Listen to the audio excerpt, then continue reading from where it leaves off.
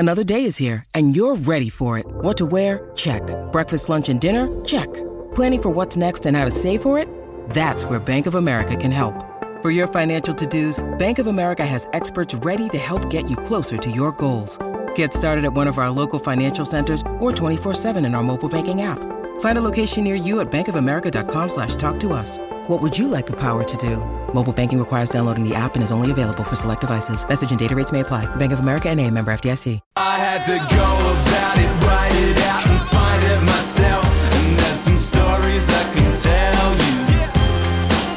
I had to fail, had to fall just for what I did. This is the final word with Adam Collins and Jeff Lemon, the Guardian's Ashes cricket podcast. And it is New Year's Eve, or it's possibly New Year's Day when you're listening to this.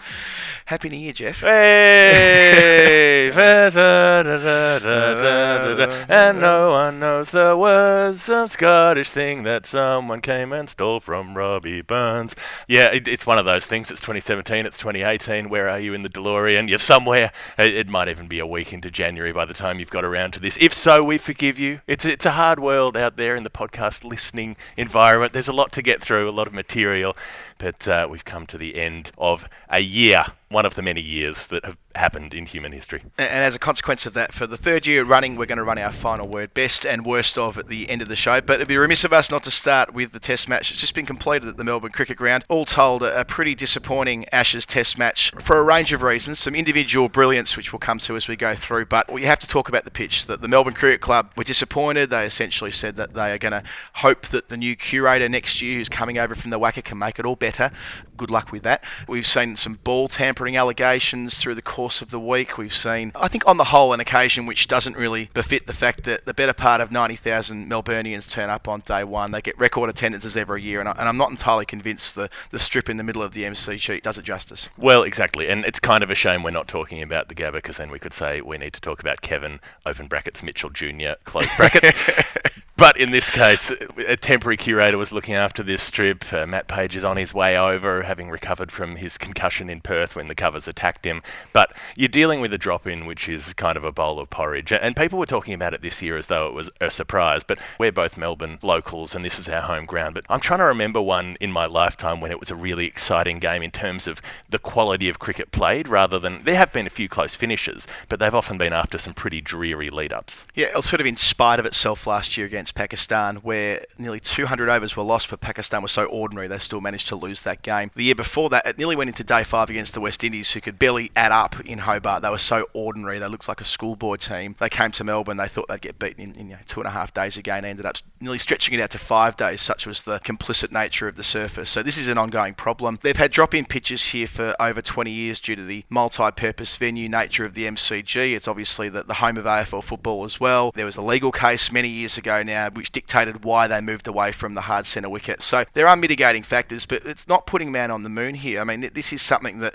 has been able to be achieved elsewhere, where a drop-in pitch can break up and deteriorate as the test match goes on. They showed footage of the wicket on day 5. It did not have a single crack on the surface. It didn't have any real footmarks to speak of either. All of the preconditions for a wicket to deteriorate weren't there. There must be questions asked as to why that is. Well, there should be questions asked, and there need to be questions asked, but there need to be questions answered. There were a couple of lukewarm statements from Cricket Australia saying they were a bit disappointed that there hadn't been a result, and from the MCC basically saying, well, we're doing our best, but nothing in the way of what's a solution going to be. You can get good drop-in wickets at Adelaide Oval, so Sure. Why is it so difficult to get one going in Melbourne that's not low and slow? And particularly, as Steve Smith said, he said it was the flattest wicket he's ever played on now. Yeah. Maybe slightly hyperbolic, but the fact that he's even including it in that group is a bit of an indictment. There were a little bit to pull out of those post-game statements, I thought. First of all, the fact that Cricket Australia did make a statement, I've not seen that before, which suggests to me they were quite angry about the North Sydney Oval pitch for the women's test match. They were quite frustrated about how that played out, and the coach said as much Matthew Mott. I think that Steve Smith going out and making public comments like this, I think it's about to bubble over. I wouldn't be at all surprised if we did see a more broader discussion had and led by Cricket Australia about how curation is operating around the country. This isn't in a vacuum here at Melbourne. We saw Brisbane, that was placid all the way through. Now, on the whole, we don't get wickets having that kind of Australian feel, and I think that CA will want to see that, because obviously it provides a comparative advantage for Australian bowlers as well, because that's the way they're bred.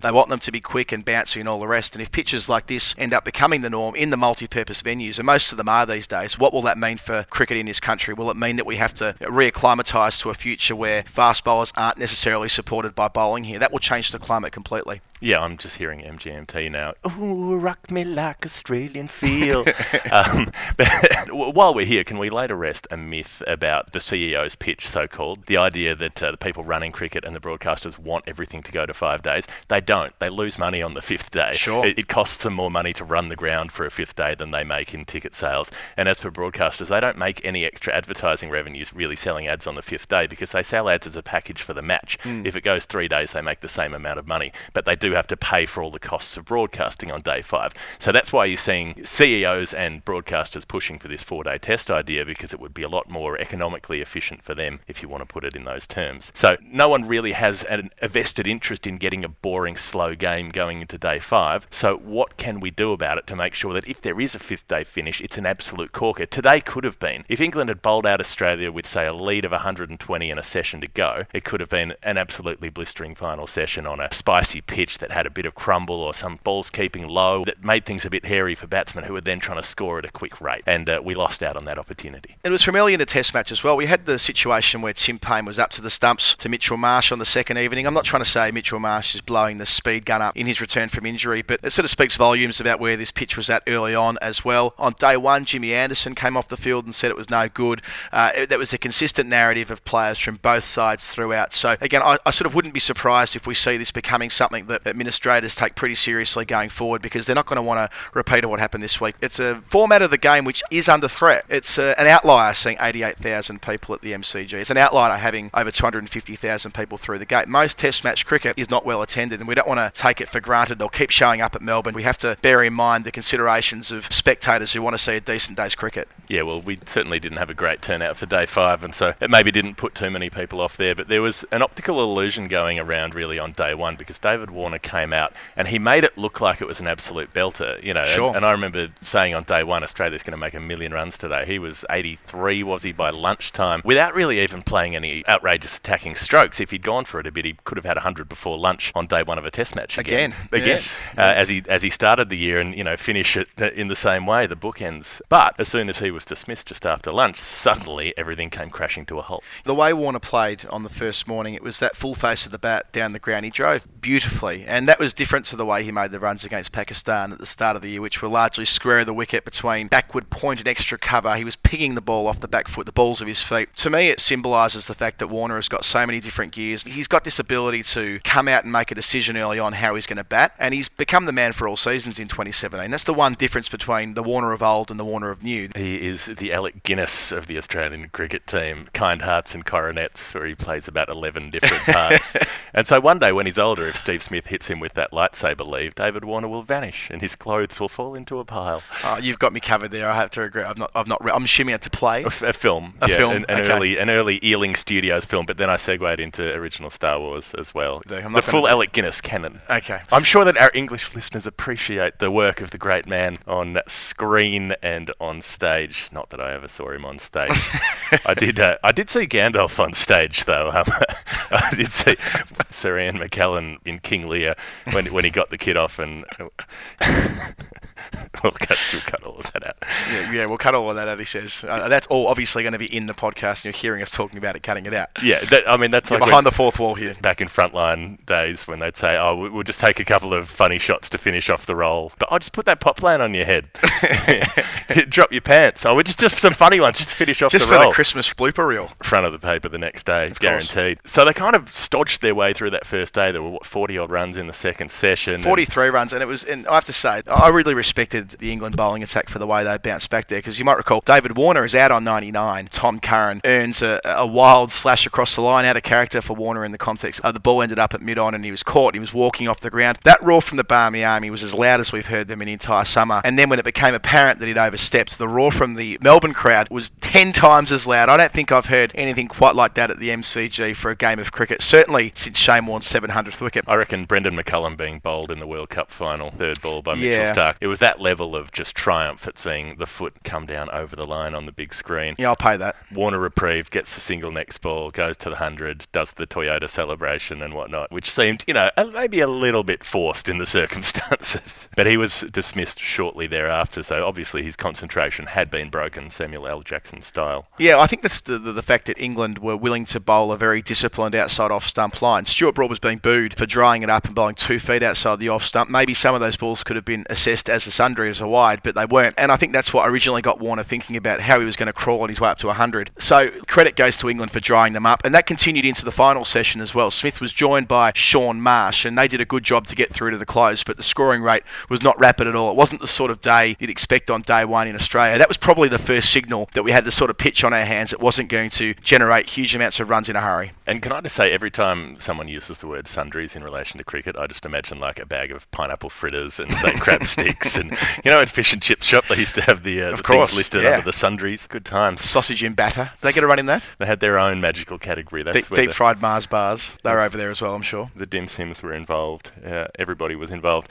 So coming out on day 2, you've got Steve Smith not out overnight, cruises into the 70s, and it's just immoral that there's another Steve Smith 100 coming. I was already writing the piece about, his 23rd Test 100. It just seemed imminent. And then without really any warning, I guess he was playing a cut shot to a Perth delivery, but it was on a Melbourne pitch. Got up on his toes, got a bit too high for it, bottom edge into the stumps, and things started to slide. I went and sought out Chris Rogers after that series of dismissals where Smith, Mitchell, Marsh and Tim Payne, all looking in fantastic nick. They all chopped on. And he made the point to me that, well, certainly in the case of Smith and Marsh, they were trying to cut balls that you just can't do at the MCG. Due to how slow it is, you need to wait for the ball to come to you and punch off the back foot. But they were wanging the bat outside the off stump in a fashion that you could get away with in Perth. So Mitchell Marsh was carving 3-point off the back foot in Perth. Those 3 batsmen went in quick succession. That was the narrative of the morning. And all told, Australia lost 7 for 67. That was a hell of a collapse. Smith talked a lot about the ability for this side to collapse when he was in Bangladesh 3 or 4 months ago, and this is the first sort of major collapse we've seen in this series. Yeah, and suddenly the tail looked a lot longer with Jackson Bird coming in at number 9. Now, he's never batted anywhere but 11 in his Test career, and, of course, had that humorous Rod Marsh episode about a year ago where the then chairman of selectors said that Jackson Bird hadn't been picked because his batting was not as good as Joe Meny's, which not many number 11s have been excluded based on their batting. Yeah, and it didn't work. Jackson Bird at number 9. It was a very quick end for Australia, as we mentioned, the 7 for 67 collapse. Stuart Broad, apparently he was finished. He took 4 for 51. Jimmy Anderson, he was on the next plane home as well, apparently 3 for 61. They did a fantastic job, the old-timers. There's a reason why those 2 guys have in excess of 900 Test wickets or whatever it is. They showed their class there, but it's been a constant theme of this series that either one of England's openers falls early, and Mark Stoneman was the guy to fall this time. Caught and bowled Nathan Lyon. That's the 3rd time he's taken a catch in his follow-through during the series, Jeff, and it says to me that Lyon is increasingly a bowler of confidence, not just what he does with the ball, but these other parts of his game. Even speaking to the media, he's a different sort of player in so many ways to the one that was here 12 months ago. Although I do always remember that he took a great caught and bowled in his first ever Test innings when he took 5 for 34 against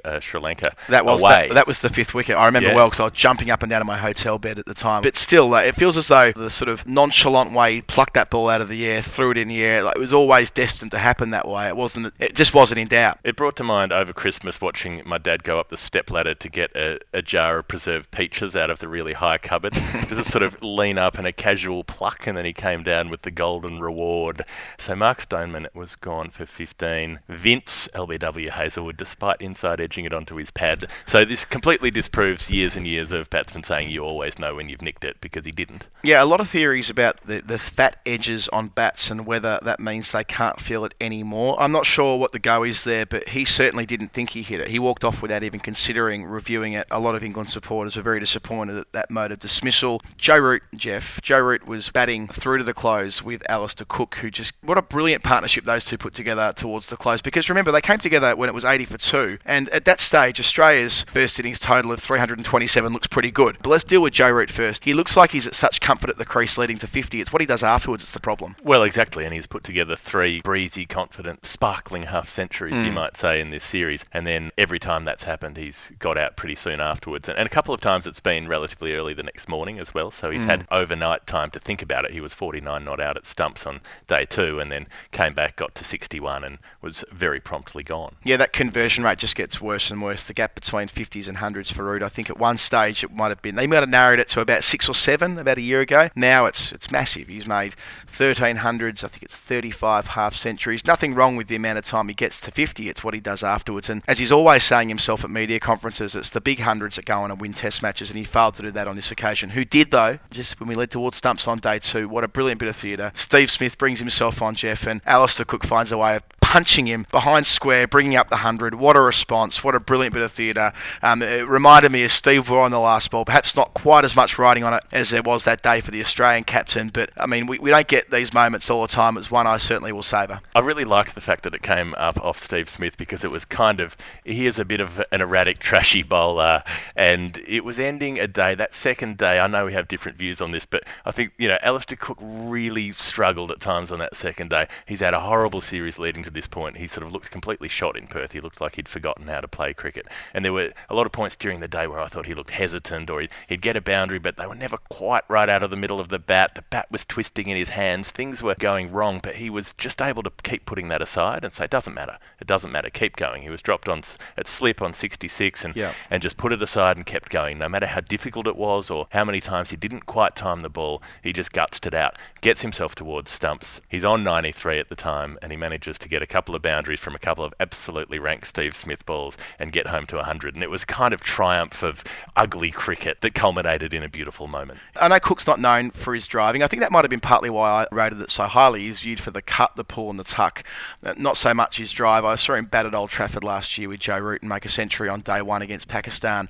And that was a similar innings where he was able to hit the rope down at long on, long off repeatedly. And that was much the case this time around as well, making his way to his 32nd Test 100, which also brought him level with Steve Waugh. I like that symmetry as well. Came back the next day, job still to do. He would have seen, watching from the change rooms, how often England had collapsed after someone who'd gone on to make a decent score had got out. He couldn't afford that luxury today. It was all about Alistair Cook, and he delivered in spades. Yeah, he did, and he didn't get a whole lot of support. You sort of run down the rest of the scorecard. Milan made 14, Bairstow 22, Moeen Ali an absolutely panicked 20, and it was really only as things got later in the order, Chris Woakes made 26 off 62 balls and really dug in and stuck around for a while. But then it was when it got down to that partnership with Stuart Broad, the game was still very much on the line at that point. Cook was on about 150 at the time from memory, and they were only about 40 runs in front when Stuart Broad came to the crease. Now, they were 20 in front, and then Cook gets dropped on 153 when they're just having broken even, when Chris Woakes was still there.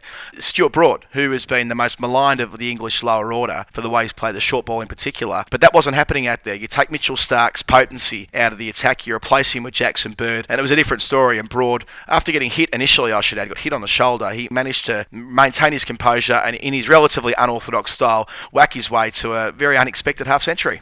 Yeah, well, I wrote about this on the day because it seemed such a compelling story. He's had an absolutely horrific series with the bat. He's got good reason to be scared of the short ball. It's quite well known he was hit in the face in 2014 by a very quick bowler in Varun Aaron from India. The ball squeezed through his grill, clocked him right between the eyes. He had nightmares about it, and he hasn't recovered to the point that he's now confident facing the short ball. So he does back away from it. He does try to get away from it. The Australians know it, and they target him. And I guess you can say that that's fair in international sport. The thing about Broad is he has the courage to keep putting himself out there, even though he's thoroughly not comfortable in dealing with it. So he hit in the chest early, which rebounded up and whacked him in the head. They kept going after him with the short ball, and he had a couple of wild swipes, and then Cook came down and had a conversation with him. And I thought Cook handled the thing masterfully, really. He kept taking singles from the first ball of overs and giving Broad the strike against the fast bowlers. And you might say that's a stupid move, but I think what it was actually doing was saying to Stuart Broad, I'm trusting you, you need to be responsible. And Stuart Broad responded. He started playing back foot defensive shots. He started making sure he got through overs, and he started finding singles rather than just trying to whack them over the fence. Yeah, he ended up finishing with 56 from 63 balls with 8 boundaries and 1 6. And yeah, it did lay a stand of 100 on the Australians. They would have thought, we'll polish England off. We'll be batting again well and truly into the final session. We'll probably have a comfortable lead by stumps. By contrast, England were well ahead by the close. Cook had made his way to a double 100, 244. What a lovely way to bring up the 200 as well. Another straight drive that we mentioned before.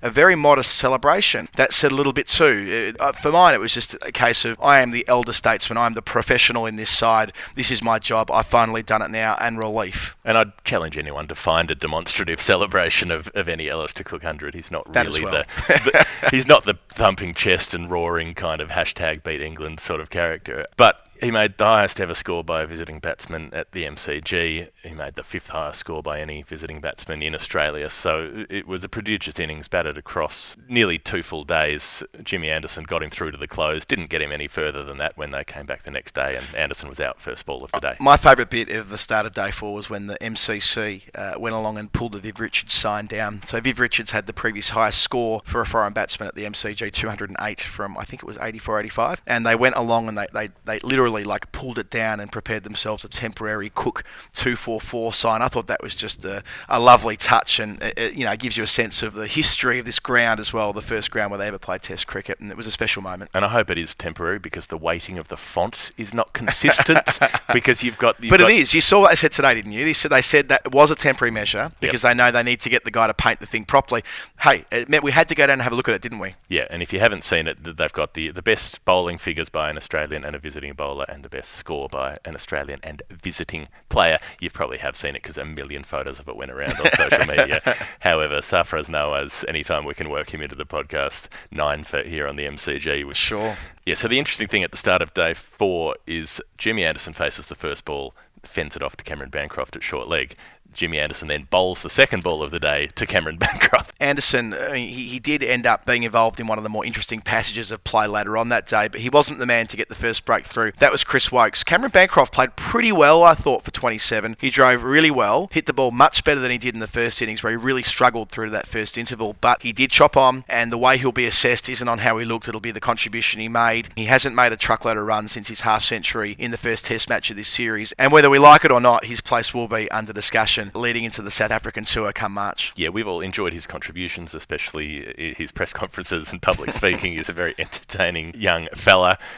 People would say relatively cheap runs in Brisbane to knock that off. That may not be fair necessarily, but it wasn't under a whole lot of pressure to win that Test match. And then, as you say, since hasn't really made a sizable contribution, even though he's looked pretty handy at times. Yeah, a couple of starts here. I mean, they did put on 51, and of course, in the first innings on day 1, they put on 122. That's a significant thing, being part of a partnership that is ticking it over. It almost always is a discussion about David Warner when you're talking about the Australian opening partnership. He wasn't the second man to fall, though. That was Usman Khawaja. Jimmy Anderson did pick him up. It was the first time we saw a little bit hint of a reverse swing to the left-handed Khawaja. He nicked off, and at that point, Australia were in trouble. They were still in arrears by 99 runs. Smith joins Warner. They lose another wicket there, and England are, I would just about say, cruising to victory, but Warner had other ideas. He put together one of the slowest substantial innings that he's ever played, went at a strike rate of just under 38 as he put together 86 from 227 balls, an innings that spanned into the 5th day. You did get the feeling that maybe if they were no wickets down, they might have considered throwing the bat a bit and putting a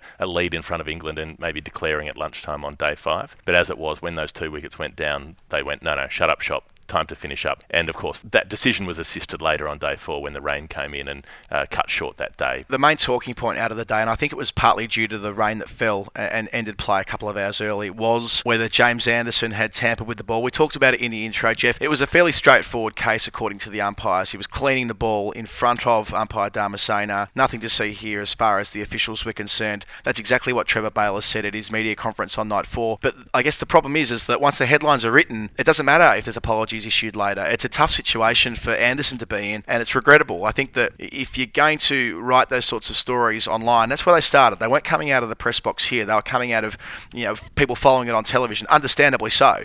But the broadcasters, after they've made the initial comment, said there might be questions to answer. There was a tweet that went out from the broadcaster as well, where they showed the close-up image, not the footage, but just the image in isolation.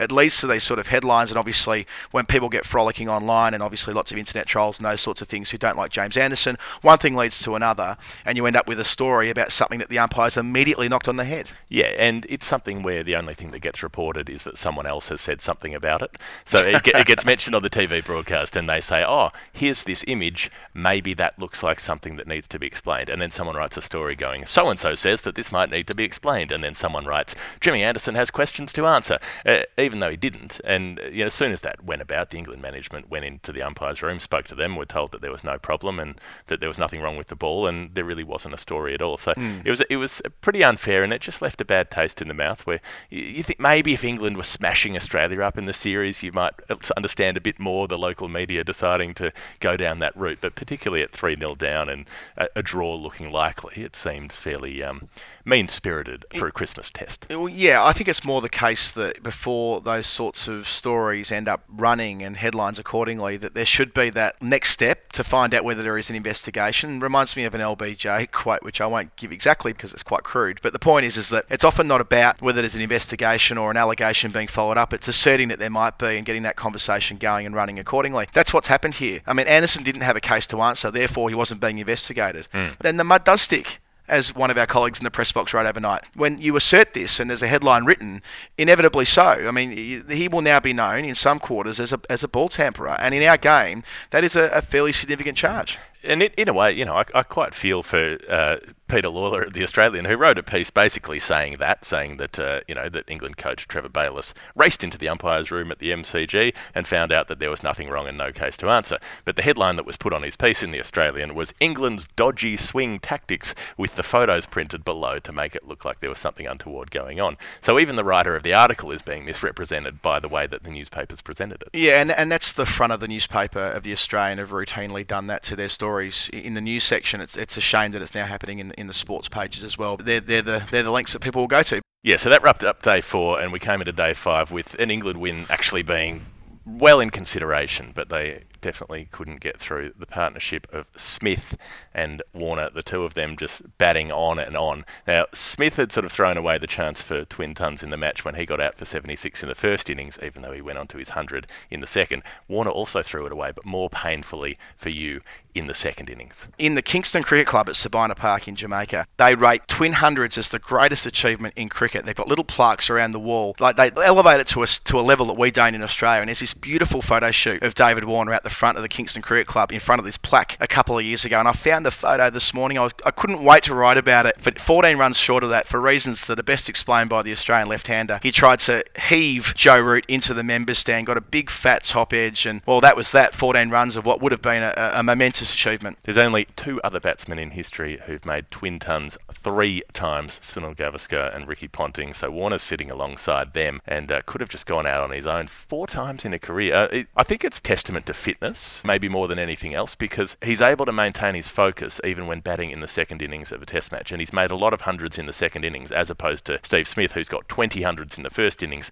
and now 3 in the second. And some pretty good test matches where he actually completed twin tons before. Just to put a full stop on this point, Cape Town in 2014, which is one of the great tests in the modern era. The test in Adelaide against India in 14-15, again, probably the best test on Australian soil in the last decade or so. And even in Brisbane against New Zealand a couple of years ago, that was the first test after Australia had lost the Ashes, with a considerable amount of scrutiny on the side at the time. So, look, it would have been quite something, but in the end, he did fall just before lunch, as did Shaun Marsh. Now, this was the point where you'd be right to think it could be game on. Steve Smith striding off the ground. He was the not-out batsman at lunch, but he had the bat like an axe in his hand, and that signalled to me he was furious at what had happened in the 20 minutes leading up to the interval. But after the break, that's when Steve Smith kicked into that sort of meditative, trance-like state. We've seen it before in Brisbane in this series, and when he's like that, you just can't remove him. And when you throw into the mix how poor the pitch was, as we discussed earlier, they were on a hiding-to-nothing England. Yeah, well, they were only a few dozen runs ahead at that point, Australia, and so, as you say, if they'd been rattled through and there'd been, say, 130 to chase in 3 more hours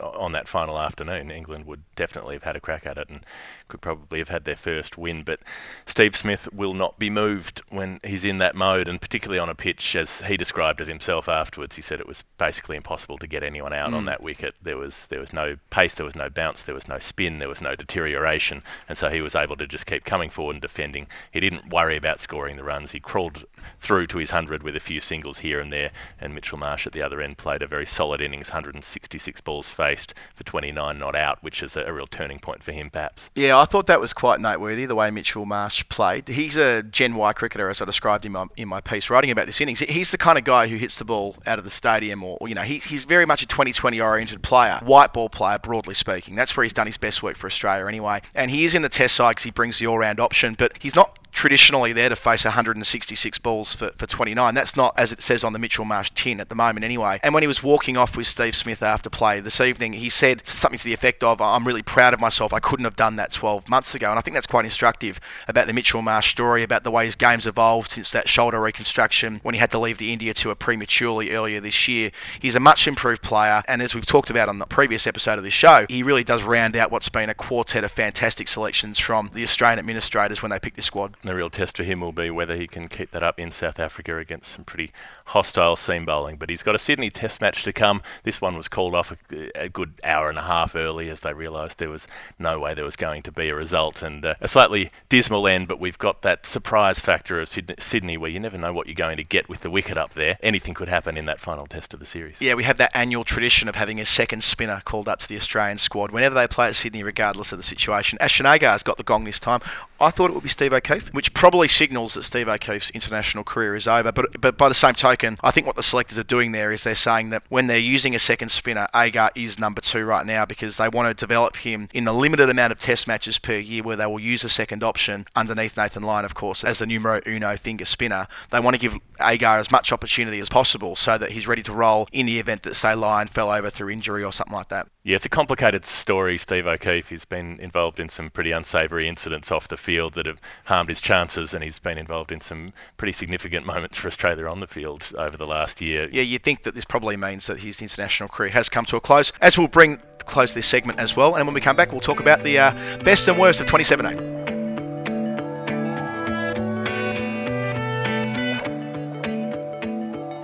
This is the final word with Adam Collins and Jeff Lemon, the Guardian's Ashes Cricket Podcast. It is the end of the year, well, the start of the year, as we mentioned before, depending on when you're listening to this. As we've done on the pod in the last couple of years, let's do our best and worst of the year that's just been, Jeff. Then we'll actually go to a few things we're looking forward to in 2018. Is this the podcast version of a praise sandwich? Oh, I think it is. Start positive, things to work on in the middle, and positive Cast at forward. the end. That's right. You got it. You understand. Anya Shrubsole. The performance in the World Cup final at Lord's, 27,000 people there. A momentous achievement to have such a successful tournament, but to punctuate it in quite that fashion, 5 for 11 to take care to 6 for 43 in the final, from the circumstances where England were all but shot, the response of the heaving Lord's crowd. I read back through my OBO of that innings the other day when looking at a bit of research around the New Year's honour that she's received from the Queen the other day, which is kind of bizarre to think that she's now getting a gong from the Queen on New Year's Day.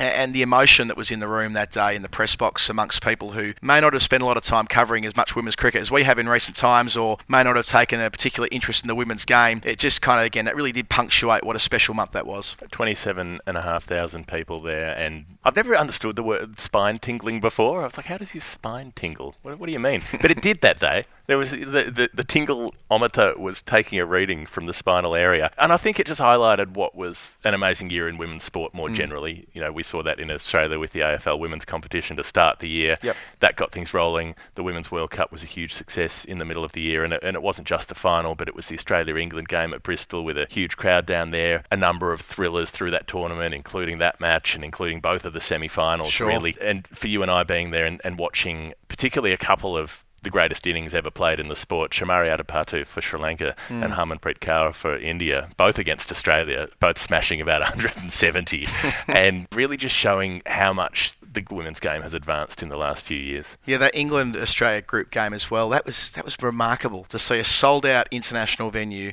and to have that much riding on it. It was just brilliant. We haven't seen that in the women's game before. That Pune Test match of Steve O'Keefe, 12 for 70, Steve Smith's 100 in the second innings. I doubt I'll see a better innings than what Smith achieved in the second innings there. He came off covered in dirt. He was just a man possessed that day after O'Keefe's genius with the ball. 6 for 35 in the first innings, 6 for 35 in the second innings. I think from memory, it had been 2,402 days since the previous time Australia had won a test match in India, and such an emphatic start to what ended up being a brilliant series.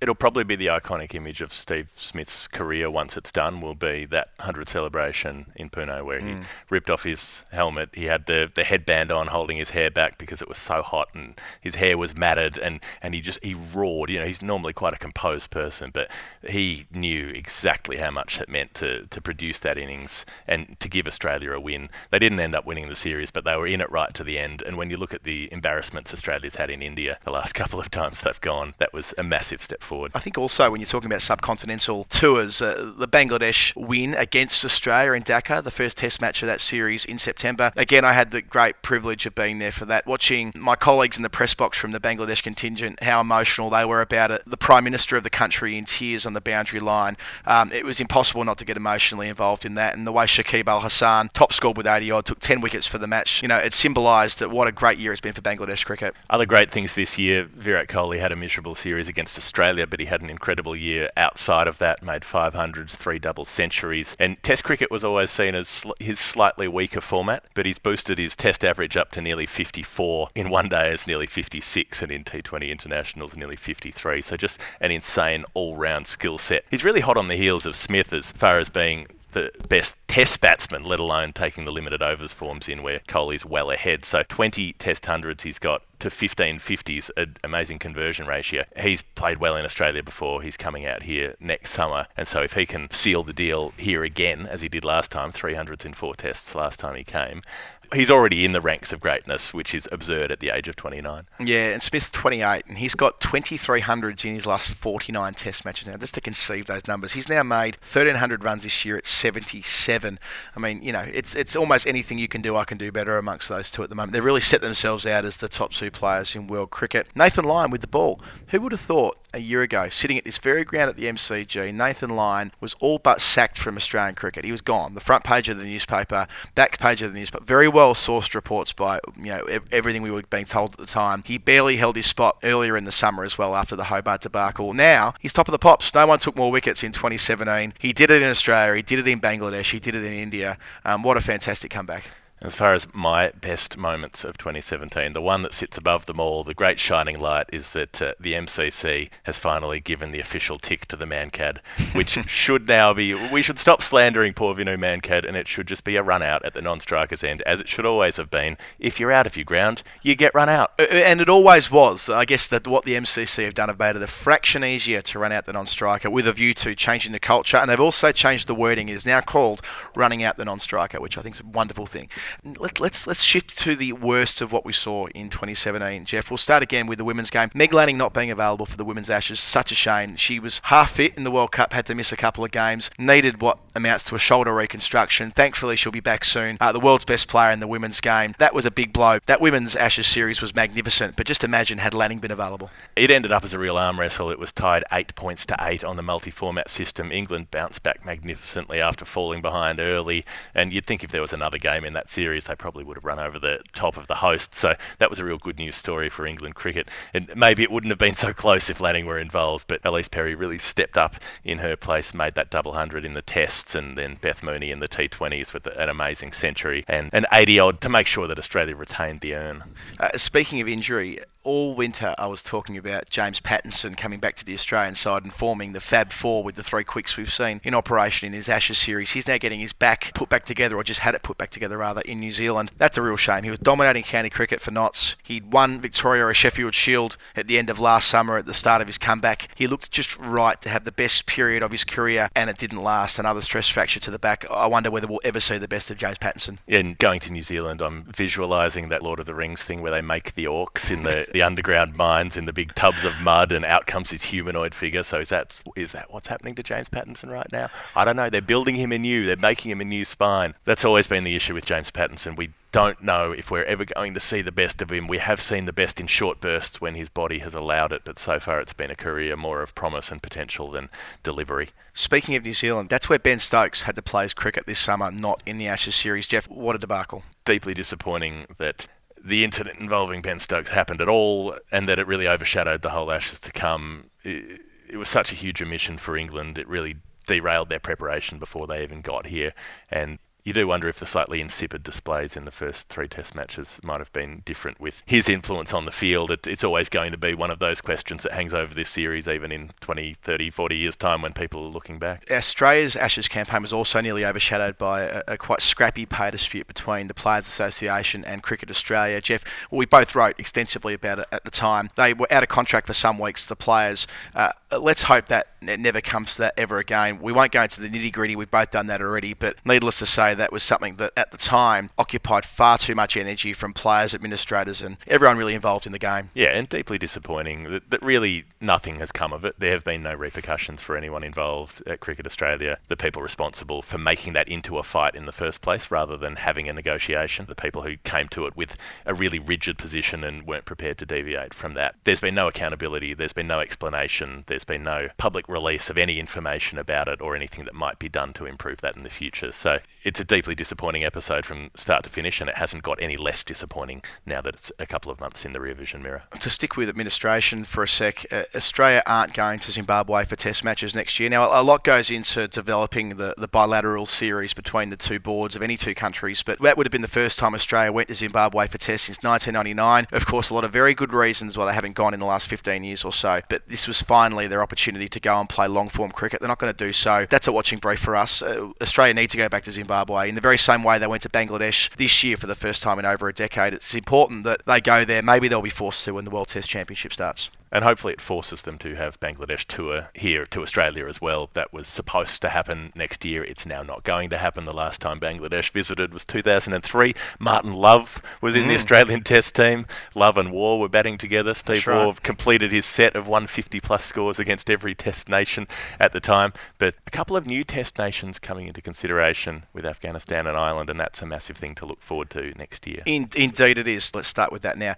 Australia go to South Africa in March for 4 Test matches. We don't get many 4 Test match series outside of India and England. That's going to be brilliant. Going to South Africa for 4 Test matches, I wouldn't argue they're the best team in the world right now. They've been superseded by India. That's more or less a consensus now. But nevertheless, seeing two countries so well suited to playing fast cricket on bouncy surfaces, that could be an absolutely thrilling contest. And of course, we will be there and we'll be bringing you podcasts from South Africa as well as we're touring around for the first time for both of us in that country. So couldn't be looking forward to that more. And then later in the year, another tournament we'll both be at is the Women's World T20 in the Caribbean. Now, what I'm thrilled about here is they're not just going there. There's going to be a lot of preparation leading up to this. The women's side of England and Australia are both going to India for a tri-series of 2020 cricket, and either side of that, they're playing one days. So I think that might also be a legacy item of the World Cup in 2017, is that we're now not just seeing these kind of bespoke bilateral series or fulfilling their obligation to the ICC calendar. And we're seeing Indian cricket authorities realise that their women's team is a winner. It's a winner with their public. The popularity and level of interest in India went through the roof as they surged to the final in that World Cup.